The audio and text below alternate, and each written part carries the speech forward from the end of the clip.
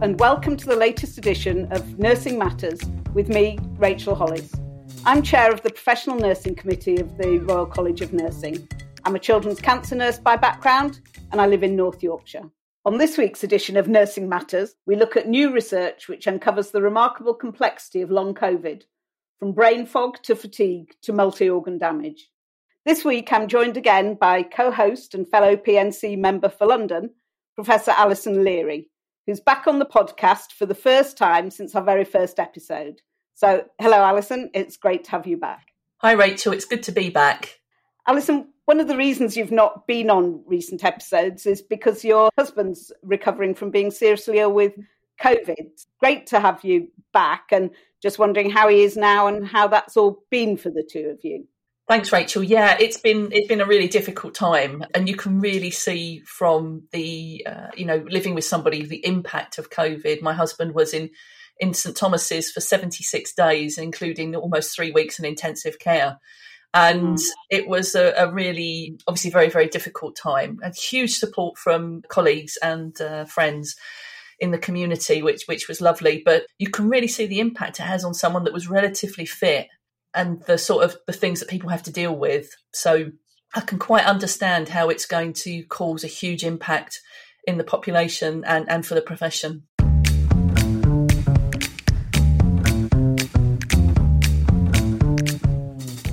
So Rachel, Boris Johnson has just set out his policy plans in the Queen's speech. What do you think nurses in particular need to look out for? Well, I think nurses will recognise there's actually quite a lot missing from the Queen's speech. And I think we can see that once again, the government's missed the opportunity to really address social care.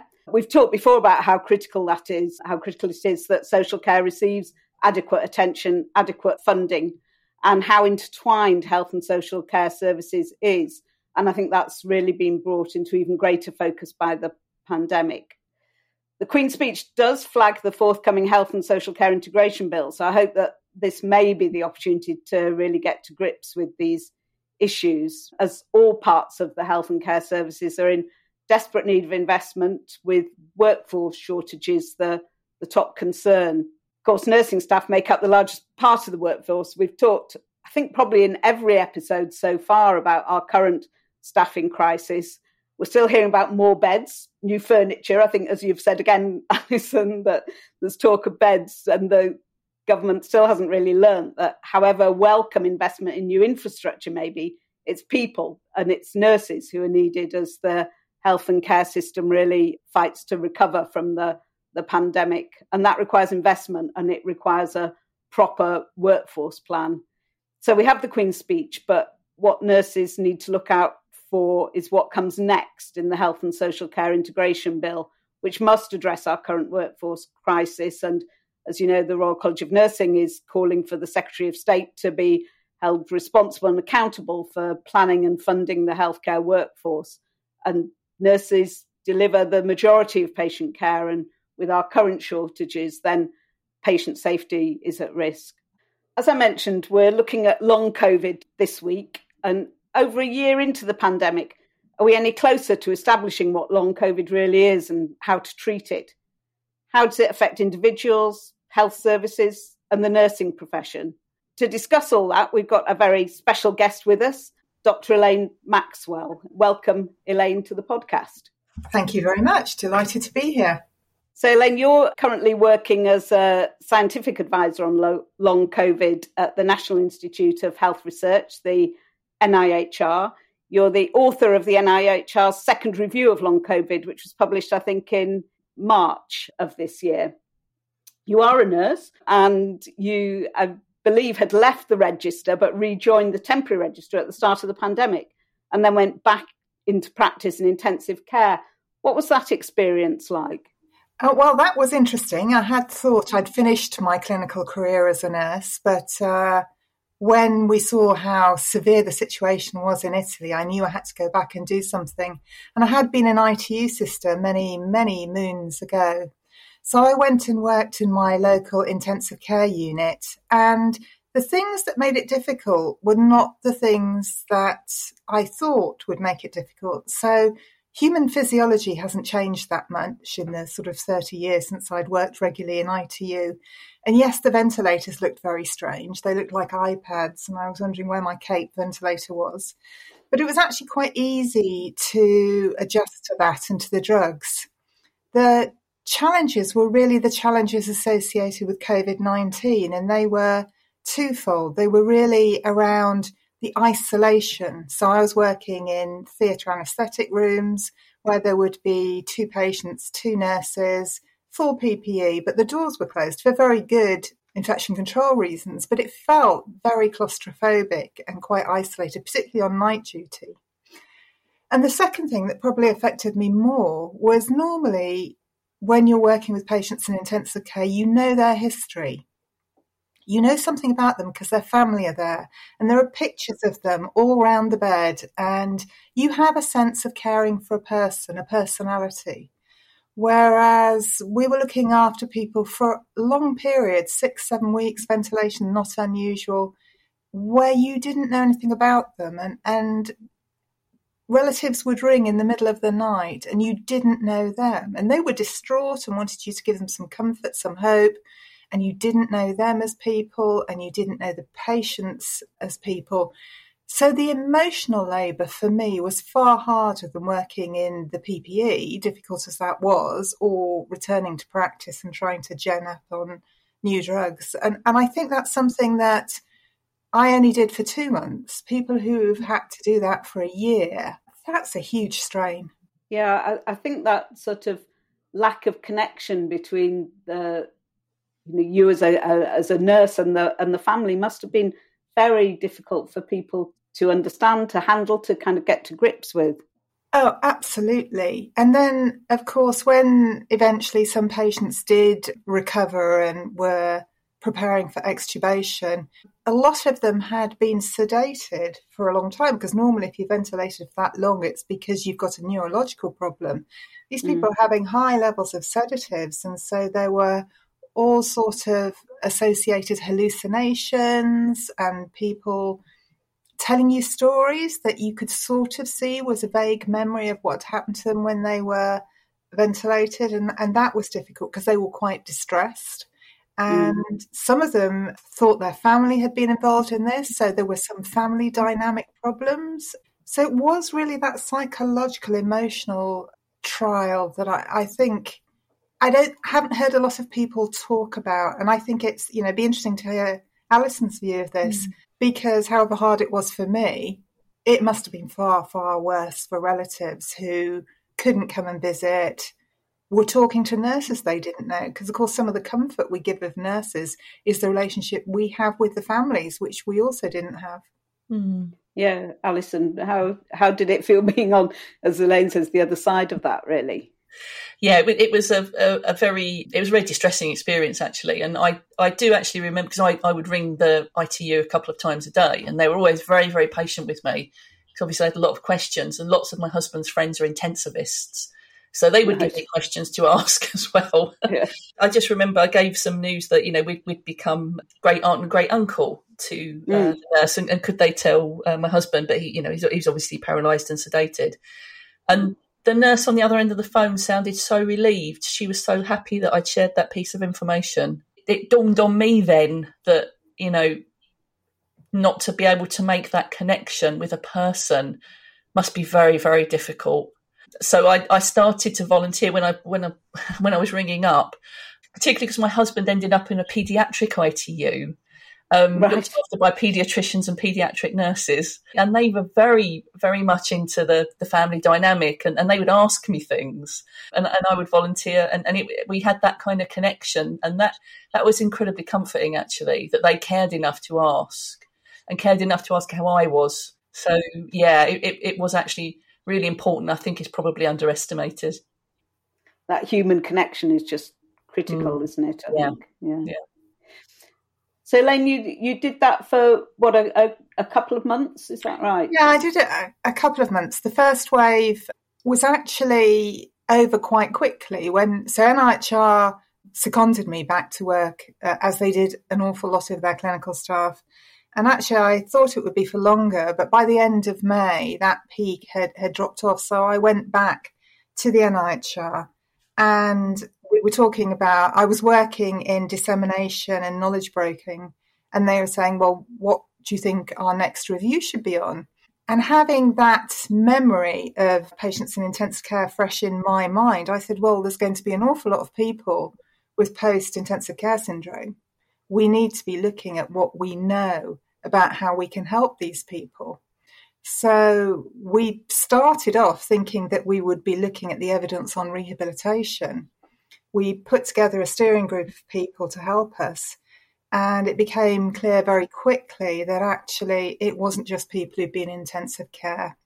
All sorts of people who'd had COVID-19, from people who'd had it asymptomatically, people who'd had very mild disease, right through to people who'd been in ITU, were having ongoing problems. And so our review changed to what we didn't know what to call at the first instance. So we called it Living with COVID-19. More latterly, it's been known as Long COVID. And we published our first review in October. And as you say, our second review in March. What are the differences that you found between that sort of October review and the March review? So the October review, there'd been very little research published. There was an awful lot of opinion pieces.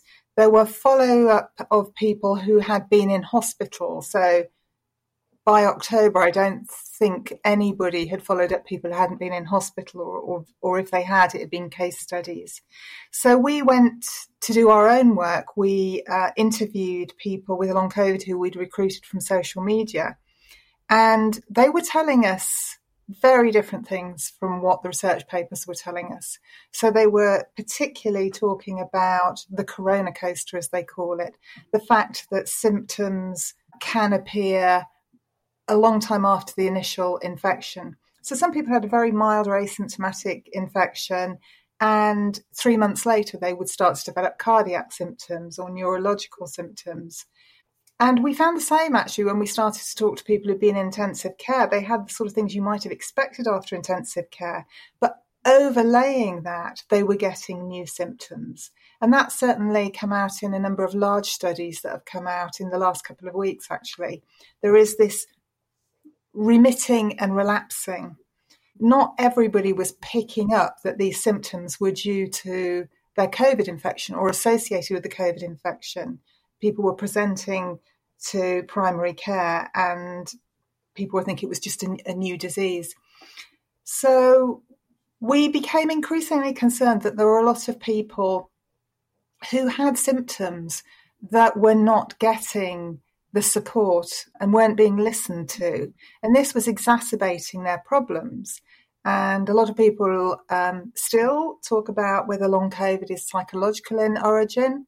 I think it's quite clear from the evidence now that there's a massive amount of pathology that can be seen. So lots of evidence that people, even people who didn't go to hospital, have multi-organ damage, lots of evidence about clotting disorders, very high D-dimer levels, 3, 4, 5 months after an infection, even in people who weren't in hospital, and quite a lot of immune response that is slightly different than we might normally see after a viral infection. So the challenge at the moment is that there are a very large number of people, and potentially by the autumn in the UK, there will be more people with long COVID than people with dementia. So this is a massive problem. Wow. Mm-hmm. We don't understand what causes it. There seem to be a number of different disease pathways. So it's probably an umbrella term for a number of different things that are going on. And it's not behaving in a linear pattern. So I think, in my expectation, I think a lot of people's expectation was that this would be a recovery tale to an acute infection.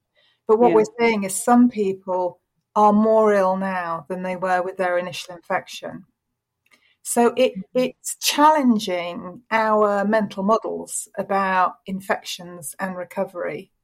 And that is difficult. It's difficult, therefore, to come up with a checklist of symptoms. In fact, there's a patient-led research study that identified 205 different symptoms. We know that it can affect every part of the body, so lots of cardiac, respiratory, but renal, liver, dermatology, brain, lots of evidence of brain changes on PET scans. Just about any part of the body can be affected.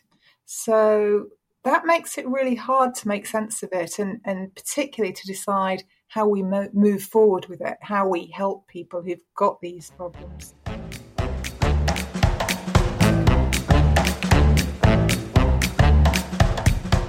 So are we at a stage now where, there is a sort of agreed, accepted diagnosis of long COVID? Are we there with that, or is it that real spectrum that is still what we would describe as long COVID and that umbrella term? So there is no definition. So the NICE guidelines that came out before Christmas identified long COVID it identified 3 different phases. The acute phase, which is symptoms up to 4 weeks, the ongoing phase, which is up to 12 weeks, and what they call post-COVID, which is after 12 weeks. And they say it's any symptom associated with a confirmed or suspected COVID-19 infection, not explained by any other diagnosis. So not very precise. What does seem to be clear is that there are some things that we've seen before and we do understand. So there's a lot of people who get a post-viral fatigue that resolves by 12 weeks. And we see that after a lot of viral infections and indeed other infections. So the figure that ONS came up with of 1.1 million people having symptoms at 4 weeks, a lot of those people have got post-viral fatigue that will resolve by 12 weeks without any treatment. But what we do know is there's a substantial number of people who still have symptoms after 12 weeks. And it's not about a recovery from being critically ill. It's not about post-viral fatigue. There's a different mechanism happening there. The ONS latest release on the 1st of April suggested that there were about 500,000 people who had symptoms that lasted more than 12 weeks. And other studies, in particular, some that are just coming out from the USA, show that it's about 14% of people who are still ill at 6 months. Now, if we think about the ONS figure saying it was around 500,000 on the 1st of April, that wouldn't have included the people who were ill in the second and third waves in December to February. I think it wouldn't be at all unreasonable to assume that we might have over 1 million people who've been ill more than 6 months by the autumn. And that's going to be a huge challenge for health services because we don't understand the condition. They need slightly different support. It's behaving a bit more like a long-term condition than one that you go and seek treatment for and you get your drugs and you get better. And that is actually going to impede our ability to do the NHS recovery of other services. Because one of the interesting things about the ONS data is the group most likely to have long COVID symptoms are working-aged women who work in healthcare, not social care, healthcare. So social care is affected, but healthcare on its own is the single largest group of people reporting long COVID. And that sounds to me an awful lot like nurses. Do we know why that is, Elaine? Well, it goes back to what the different causes are. There's a growing evidence now about different immune responses and particularly T-cell responses. And we know from other conditions that there is a chromosomal sex difference in the way that men and women respond to threats. And women are more likely to have this particular T-cell response that we're seeing in long COVID. And you see that with a lot of other conditions. One of the things it's been suggested to me a number of times by male panelists is that long COVID is more commonly reported by women because men are more stoic. Which my reply is, have you never met a man with a cold? We know that most medical research has been done with men. Women have hormonal changes, which means they're often excluded from research. And Caroline Criado Perez wrote about this in her book. A lot of our understanding is around men, and then we just apply it to women. And statins, a perfect example. All the research on statins was done in men. They don't have such a strong effect in women, and women have more side effects. So there does seem to be something going on around a biological sex response to this virus. And we need much more research on that. One of the reasons why we might be seeing more long COVID in people who work in healthcare is there is some suggestion that it's due to viral persistence. So we know from a number of studies that people will test positive for COVID-19 for some time after their symptoms have abated or asymptomatically, and that might still be in their nasopharyngeal area, but also picking up a lot of COVID-19 in the bowel. And there's a suggestion that the viral persistence produces a specific immune response that is late onset. It isn't a weak response at the time that continues. It's the fact that people are carrying the viral load for so long. But that's a theory at the moment rather than any clear evidence. And clearly brings into focus concerns, around then PPE, all the things that should protect people from that viral load and very often haven't been in place to do so. It does, but it also suggests that maybe as our understanding of COVID continues, if we do get some drugs to shorten the period, they should be applied to everybody and not just those who are critically ill in hospital.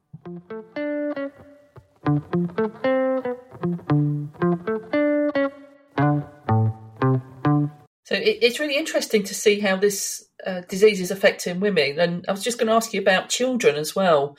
Do you think it's affected children in particular, Elaine? Not children in particular, but I think the assumption was that long COVID would affect the same people as have severe COVID. And we see a very different pattern. So we see the people who are admitted to hospital are more likely to be male, more likely to be older. What we see in long COVID is that affects more women than men and people who are younger. So children who really have very little hospitalisation for their COVID infections are definitely getting long COVID, not to the same extent as adults. So the proportion of children who have long COVID is much smaller than the proportion of adults. But there are definitely children who have long COVID. This is clear in the ONS studies from their self-reported symptoms, which I can't remember the exact figures, but I think for children it's something like 8% of all children still have symptoms 5 weeks after the initial infection. And we are starting to see some studies about the effect of long COVID in children. There's been a couple in Italy, one in Russia, one in Sweden, and there has been a study by the Long COVID Kids support group in the UK of 518 children. So whilst it isn't a large number of children, it's still an important factor, and I think it's going to be a challenge both with children and older people, because we're also seeing some long COVID in older people, even though it's more common in working age people. Both children and older people present atypically in just about everything, as we know. I think for children, there might be some difficulties in identifying whether their failure to achieve academically at school is due to the brain fog or cognitive dysfunction of long COVID, or whether it's due to social isolation. Same with older people. There's some qualitative data that in care homes, people who've had long COVID, have had COVID-19 and recovered, are more likely to fall.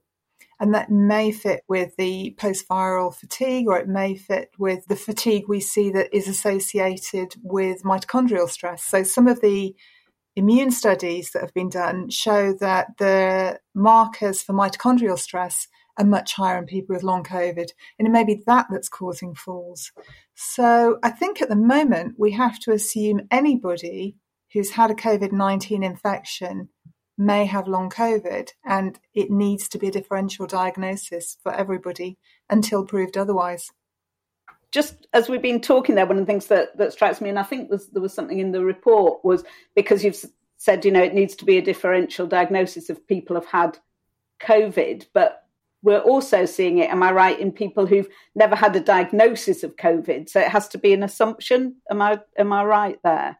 Well, last year in the UK and most of the world, testing for COVID-19 was not available in the community. We put all our eggs into one basket.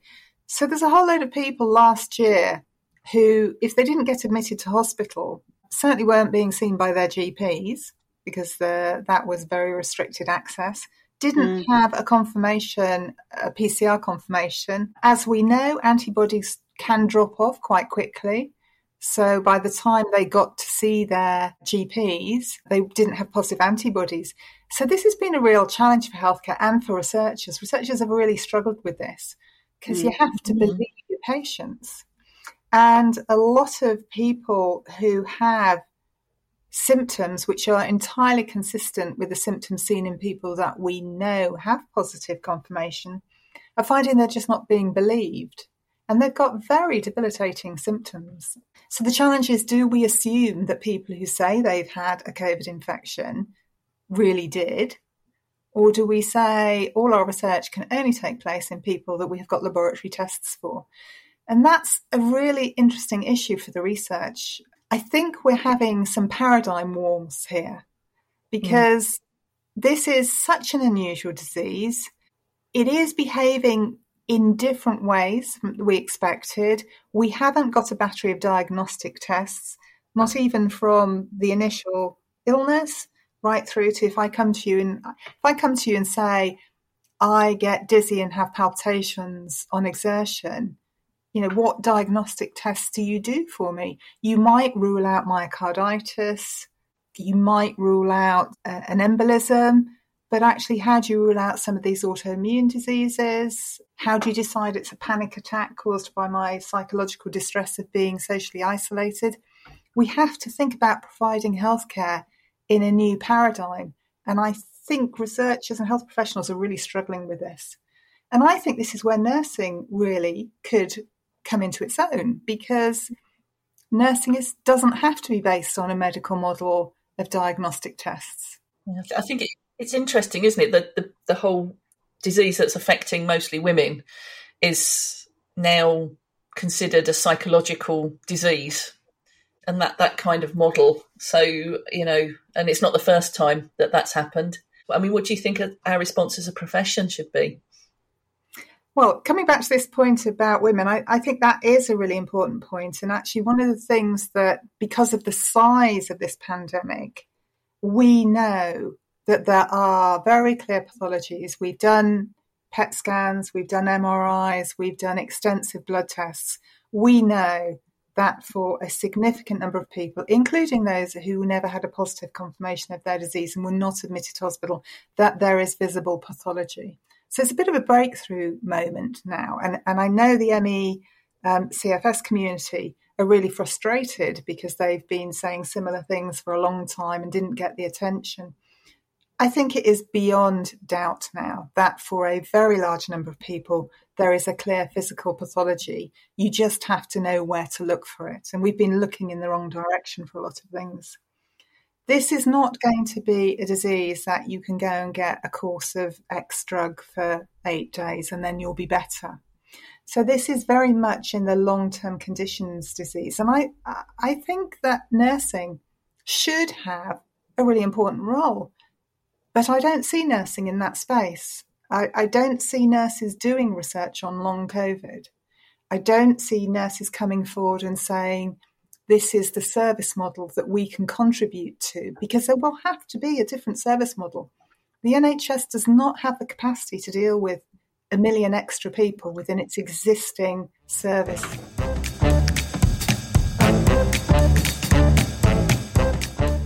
I guess, Elaine, sort of not having a clear pathology, and you just said, it's not like you can just go off and get a course of medication or something. Are we at a stage where there are some sort of acknowledged treatments, or is the symptomatology so very diverse that actually there might be different treatments for different presentations? So I think that there are a number of things that we can do to help people with long COVID at the moment, even though we don't fully understand it and there isn't a very clear pharmaceutical treatment for it. We know that a significant number of people will have a post-viral fatigue that will resolve itself in 12 weeks. But the difficulty is when you're in it, you don't know if you're that category.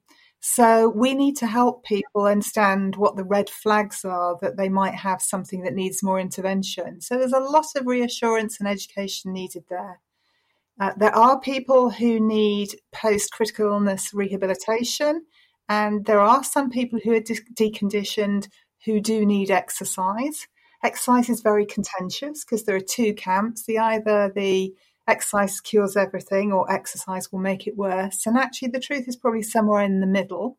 People need to work out how to pace themselves, how to titrate their exercise to their symptoms, and they need help with that, health education, support working out their personal strategies. We know from a big study by the US Veterans Affairs Administration that a lot of people with long COVID need more painkillers. Myalgia, muscle pain, is a really big problem for a lot of people. We know that people are getting more antihypertensive drugs. People are getting more hypoglycemic drugs. We know that diabetes and glucose mechanisms are affected. And so there are individual symptoms that need to be treated and managed. They won't cure the long COVID, but they do need to be effectively managed. And if they're not, they may lead to adverse incidents. We know that clotting is an issue, even in people with long COVID. So some people may need some oral anticoagulants. And some people with brain fog or cognitive dysfunction, that's their major issue. It's the reason why a lot of people can't go back to work. We do know from neuropsychologists that there are strategies to deal with this effectively. Cognitive dysfunction is well known in diseases like multiple sclerosis. So I think there are some multiple sclerosis nurse specialists out there who should be able to give nursing colleagues a lot of advice on how to handle that. And I think we have to think of it as a long-term condition, even though for some people it may resolve by 6 months or 12 months. But there's a lot to learn from how we manage those conditions, and nurses should be at the forefront of that. And why do you think they're not? I think it's difficult. I think long COVID has only emerged really, the discussions about it have only really happened in the last 6 months, so that's quite a short time period. I think the focus was very much on the acute COVID infections. You know, NIHR, myself, we were stopped doing what we were doing and went to work in intensive cares.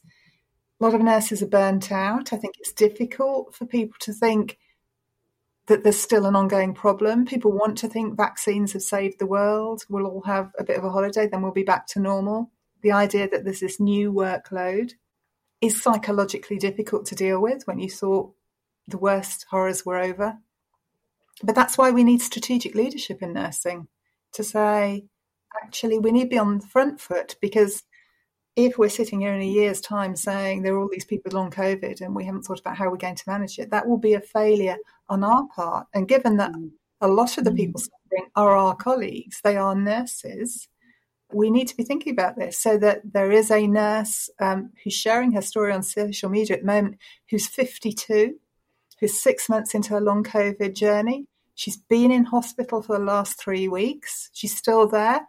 They haven't done the full range of diagnostics, and they've told her they're going to discharge her to a care home. So her family are going around looking at older people's care homes. You know, this is not good for some 52-year-old nurse.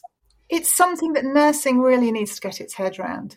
Almost all people with long COVID will be cared for in the community. And certainly the Queen's Nursing Institute has created a community of practice for people to discuss what they're doing.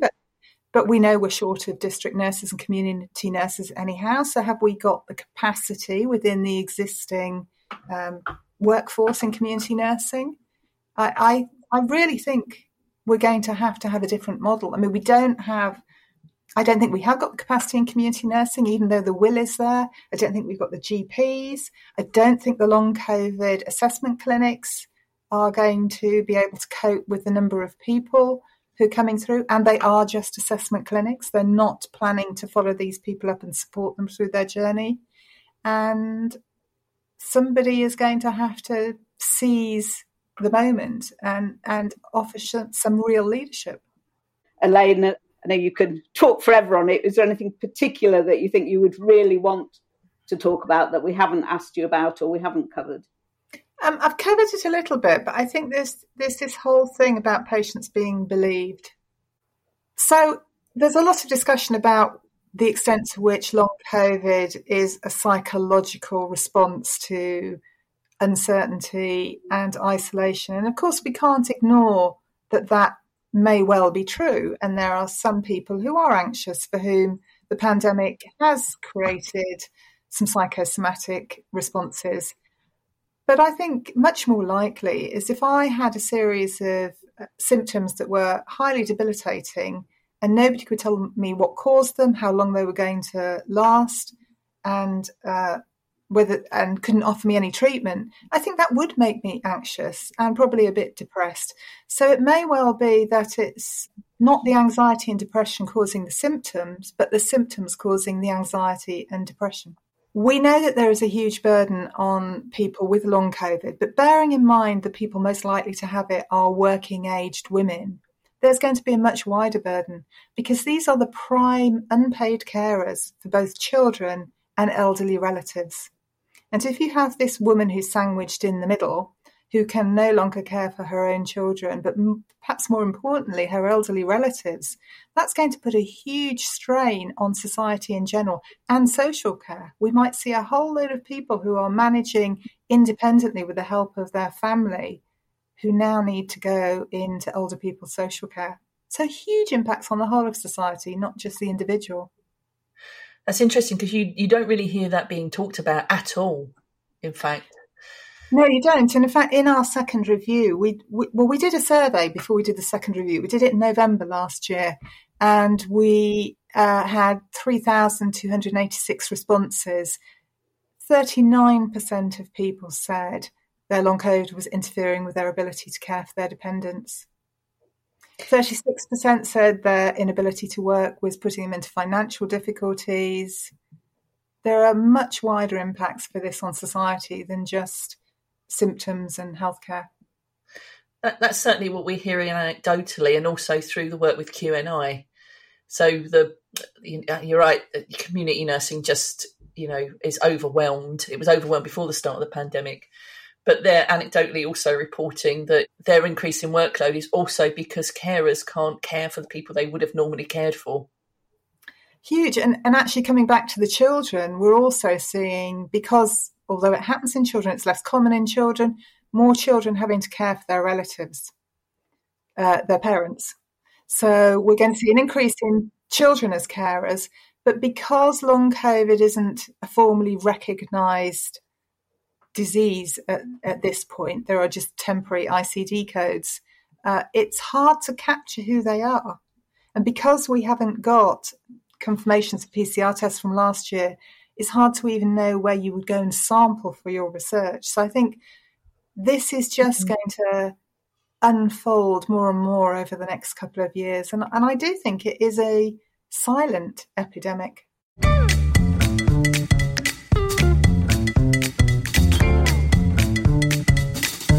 We're almost at the end of the podcast, and that means a question from one of our listeners. So remember, you can ask us anything. Just tweet your question to @the-RCN with the hashtag Nursing Matters, and we'll pick one to ask. This time, Kat has followed up on our last episode. And actually, I think this question really brings together the themes from our last episodes when we were talking about gender in nursing and some of the things that we've talked about today, because what Kat asks is what we think the RCN should be doing to support and advocate for female nurses, given how COVID has disproportionately impacted women. And I think what we've heard today from you, Elaine, is not only how disproportionately it's impacted women in the acute phase, but also in long COVID, we're seeing greater prevalence in women, greater prevalence in health workers. So, Alison, any thoughts as to how, what we as the Royal College of Nursing could be doing to support and advocate for female nurses? I think there are several things that the college could do, actually. So certainly from looking at it from an employment issue, it's becoming very apparent that there are some employment issues, perhaps particularly for nurses working outside of the NHS.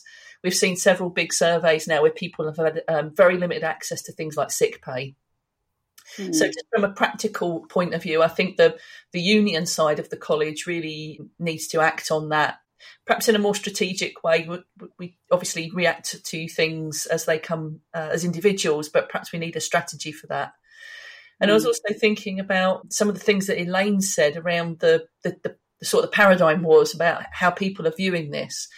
Yeah. I think the college could certainly give, and it shouldn't be needed, but it sounds like it is, legitimacy to the experience of nurses that are suffering from long COVID by supporting them either practically or in other arenas.